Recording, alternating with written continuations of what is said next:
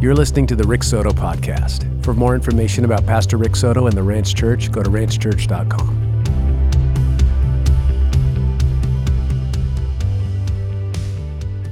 I'm going to be team teaching with Pastor Jeff Clay today about baptism. I'll be in John chapter 1, and we'll go to John chapter 9, so you can kind of get ready in your Bibles there. I'm going to talk about power and the Holy Spirit and anointing, and Pastor Jeff is going to talk about identity. Now, I wanted to talk about identity, but Pastor Jeff is bigger than me. And so he said, well, do you want to arm wrestle for it again? I go, no, I'm still hurting from the last time. And so I said, okay, I'll talk about power. You can have identity.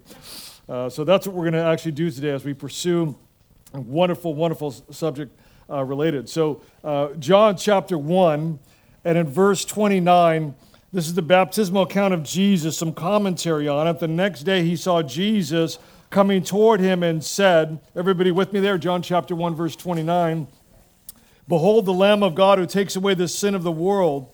This is he of whom I said, after me comes a man who ranks before me, because he was before me." That's John's words there saying about Jesus. "And I myself did not know him, but for this purpose I came baptizing with water, that he might be revealed to Israel.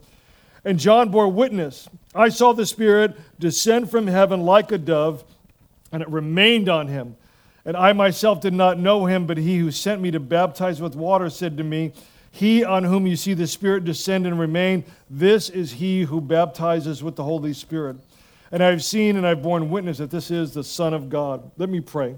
Jesus, we come now to be followers of you. We come to lay our lives truly before you. We come, God, that we might know you, that you would hear our prayers, that we would know you, God, and that you would come and not only remove sin from our lives, God, and let it be buried at the cross, but that you'd allow us to enter into the joy of the Father. You'd allow us to draw closer and closer to God. And the Holy Spirit, it would be of your divine and good pleasure to baptize and fill us, and that you'd be honored as we enter into baptismal waters, and that you would come and reveal just through a supernatural revelation, God, the knowledge of your word. And that we would be your people, you would be our God, and that operating inside us, Lord God, would be you, your love, and your truth, and your might, and your resurrection power, God. And so lift us up this day, Lord God, that you would be glorified in and through your church. And so we pray this now in Jesus' name. Everyone saying, amen. It's an incredible text here, John chapter 1. And so let's chat about how it relates to baptism. Okay, so a few things you need to know about baptism. So if you're reading your Bible, and I want everyone to be reading their Bible, you're going to find out that when you go through the Old Testament does not speak about baptism. It's really fascinating. But yet if you hang out with Jews and observant Jews, you're going to talk about their mikvah baths. And they're going to talk about how important mikvahs are. And they're going to talk about a certain baptismal rite and ritual. All of that's true. It's not in the Bible. It doesn't make it wrong. It has a certain historical context. The mikvah bath is kind of what you might think. I mean, look, we're in an outdoor tent. This is the approximate size of the tabernacle, actually.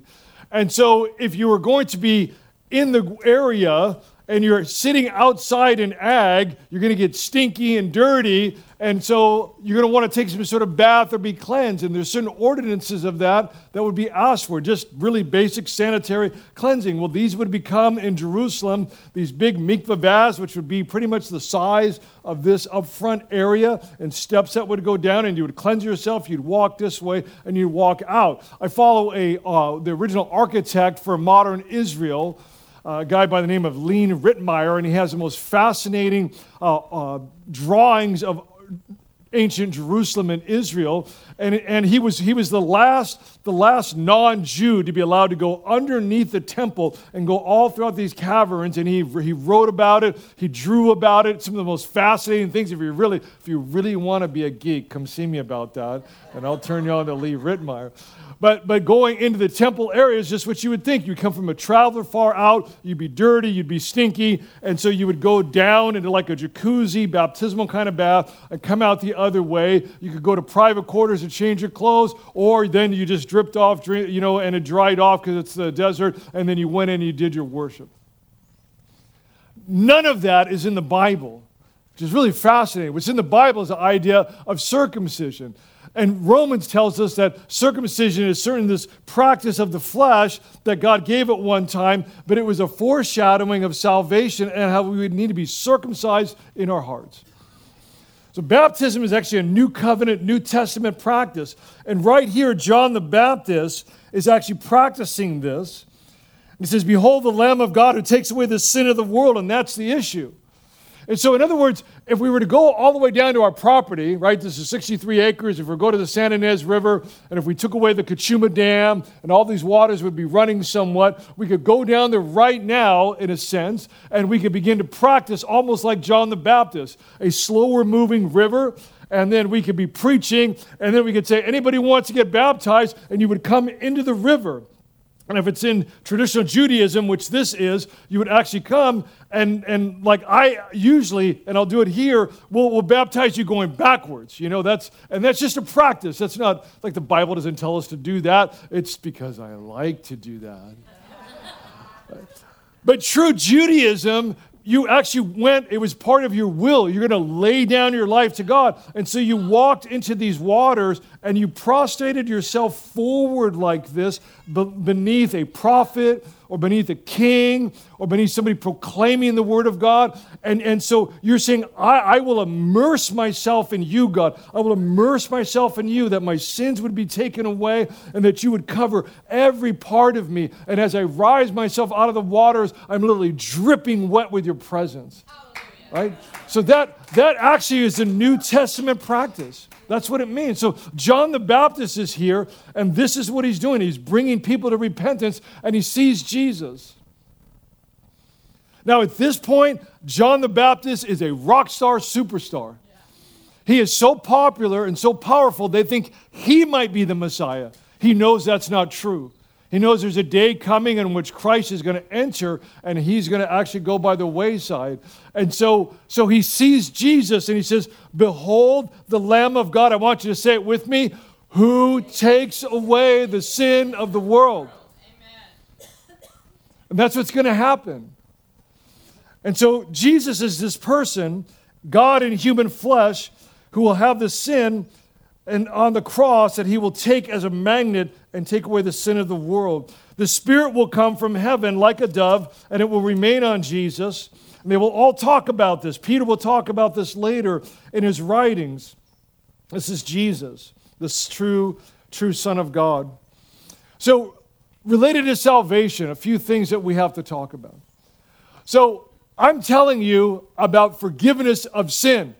And if you want forgiveness of sin, raise your hand right now, right? That's okay. All of sin. Yes, okay. Put your hands down. Thank you, right? So now I want you to follow with me related to this. Even psychologists would say that's a good thing. Now here's what they mean by that. If you and I have offended one another, then we know from research biologically and just related to sociology that for us to say, "I'm sorry," oh, some of you have a hard time saying "I'm sorry," huh? Yeah, I can feel that right now, right?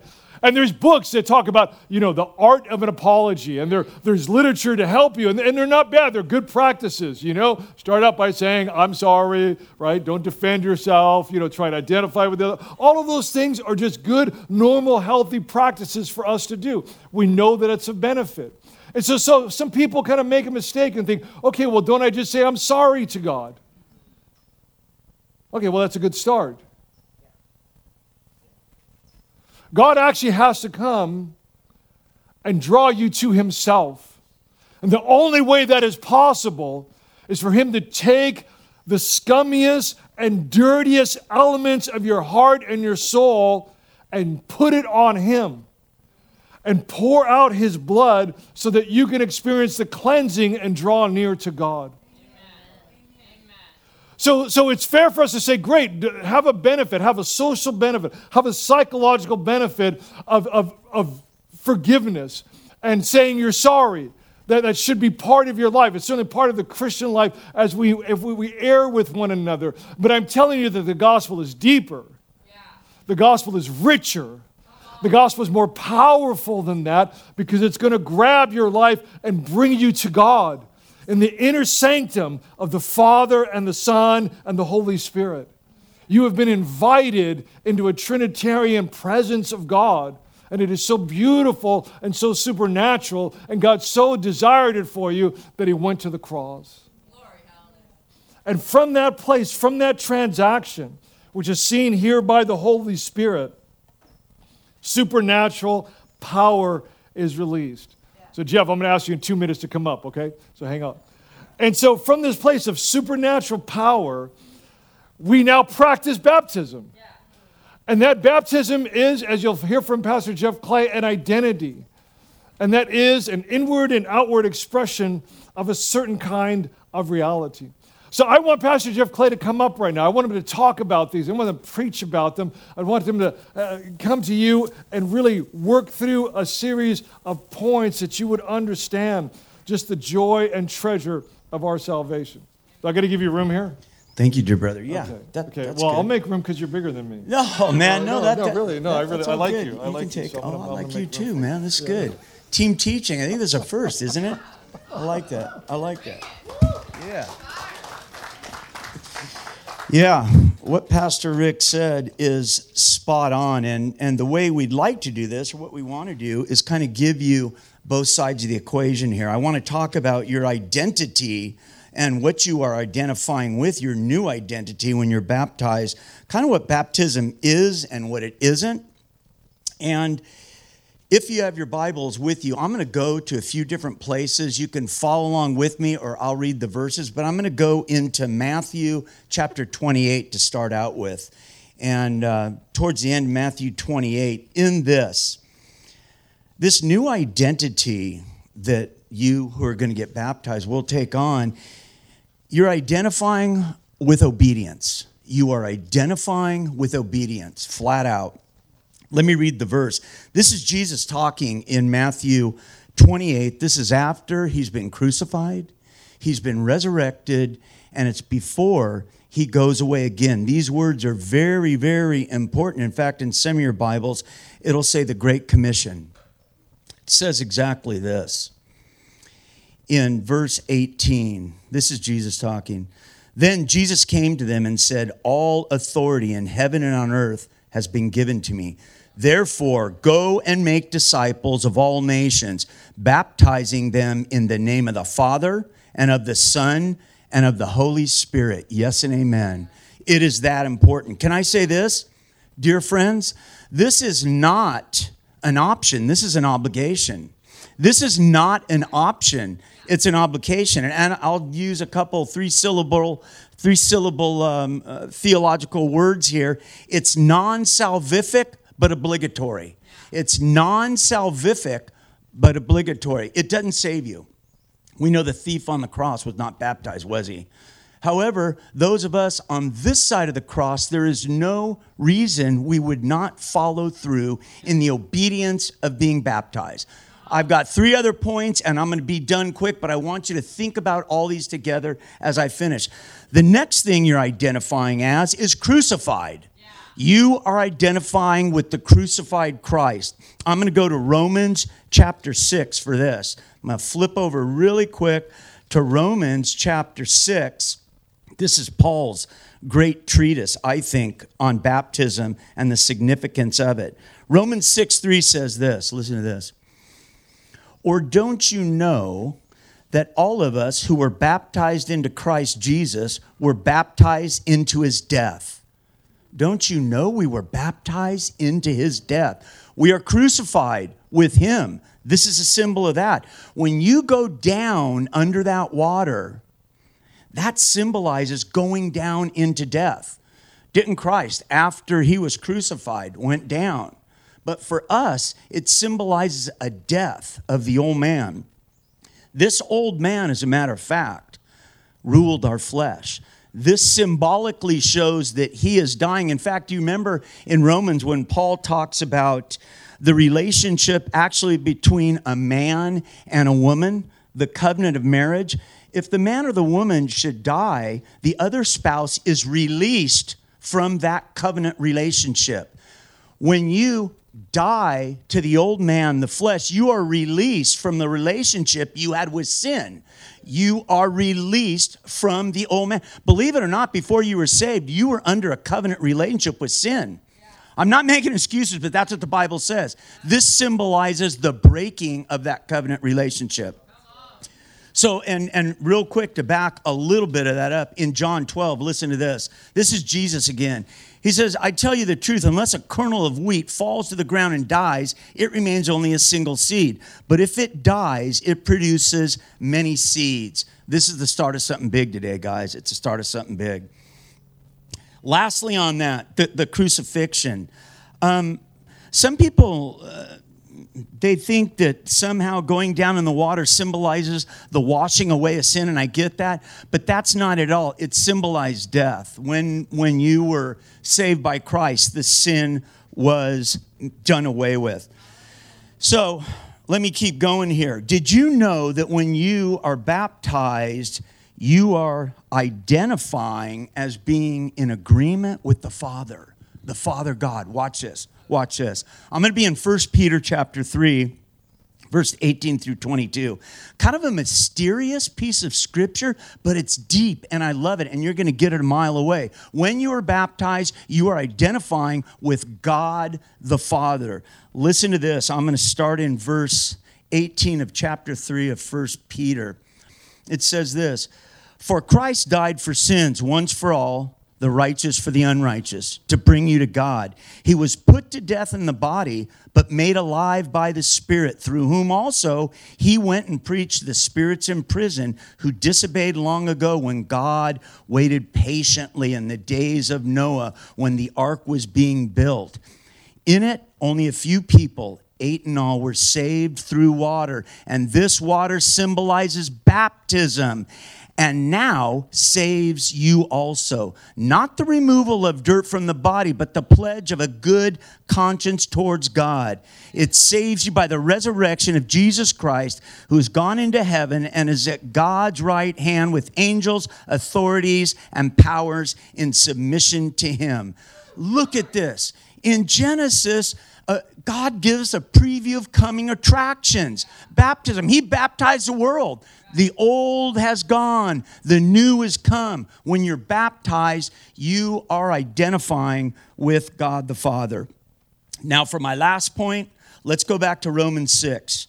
I'm going to be in Romans 6, verse 4. And Pastor Rick touched on this. I think he did a great job. You are identifying as a new creation in no uncertain terms, and I love this part of it. Romans 6:4 says this, we were therefore buried with him through baptism into death, in order that just as Christ was raised from the dead through the glory of the Father, we too may live a new life. That is what's going on. I love this. We'll be baptizing. We'll raise someone up. There's a newness. There is a newness about them in the spirit and in the flesh. I love it. And you guys know for sure, 2 Corinthians 5:17, if anyone is in Christ, he's a new creation. The old is gone, the new has come. I cannot think of a better picture of this than baptism. And lastly, and then I'm going to ask Rick to come back up, but I want to say this. And listen to this. I think this is the crux of what I want to say. It is more than just this symbolic thing that we do. There is a transaction in the spirit.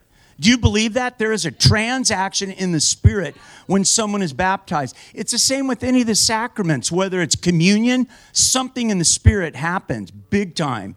Listen, I'm going to read again in Romans 6, verses 5 through 7. Now listen to this and put your spirit in a place where you can hear the Holy Spirit talking to you, and I guarantee something will happen. And we have been united with him like this in his death. We will certainly also be united with him in his resurrection. For we know that our old self was crucified with him, so that the body of sin might be done away with, that we should no longer be slaves to sin, because anyone who has died has been freed from sin. Dear brothers and sisters, be in tune to the Spirit. And I'll tell you what, if the Spirit is tugging on you, don't put up roadblocks. Do as the Spirit is asking you to do. Pastor Rick, what do you think about that? That's great. That's fantastic. That's fantastic. So I want you to stay right here for one moment. Oh, I don't get to leave? Okay. All right. So that's just fantastic preaching. Really good job on the outline, those bullet points.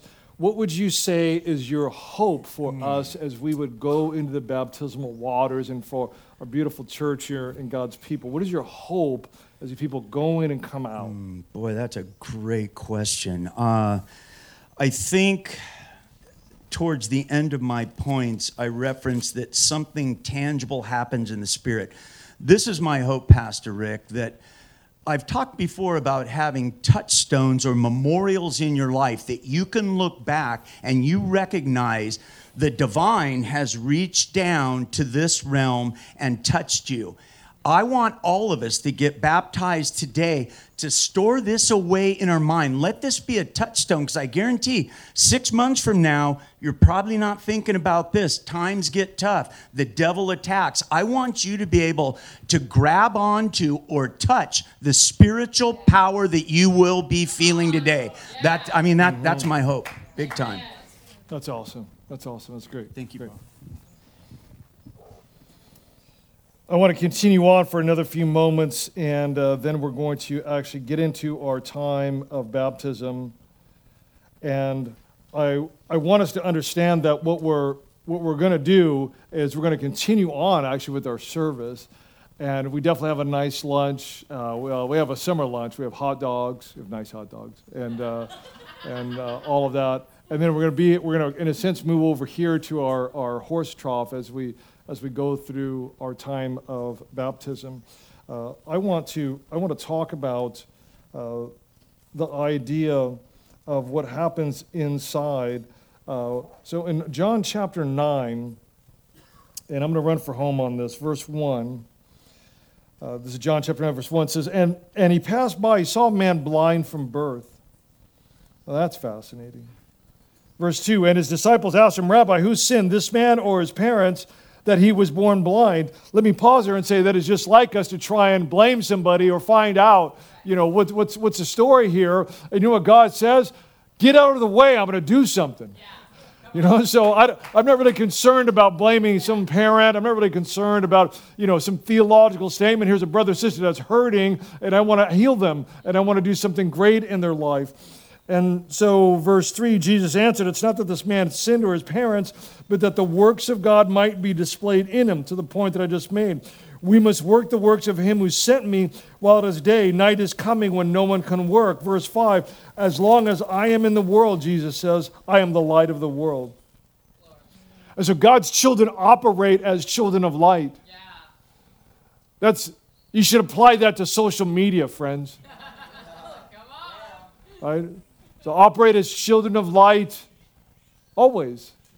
And that's part of why we go through baptism. It's part of that obedience, but it's also part of our life where if Christ is in us and we're going to be part of the season of life. Right now we have this Roe versus Wade turned over, which is amazing. And praise the Lord. And if you've ever had an abortion or anything of that nature, God loves you and God will carry you through. God will bring you to himself. There's no judgment on any of that. However, what I want to say related to children of light is let's not be children of light who rub victories in people's faces.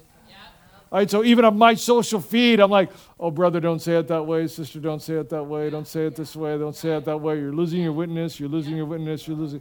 When God has just given the victory, all it is hallelujah time. And we don't need to say too much more. And so Jesus says, I am the light of the world. Verse 6, having said these things, he spit on the ground and made mud with saliva. Then he anointed the man's eyes with mud and said to him, go and wash in the pool of Siloam, which means sent. And so he washed and came back seeing. So the idea that's really new in the new covenant is the idea that everyone can be anointed.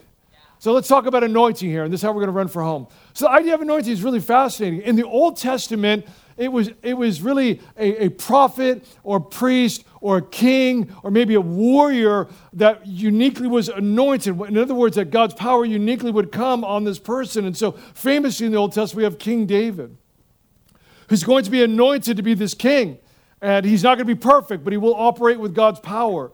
And so the king gets it. I want you to think about an anointing as like a tattoo on your soul.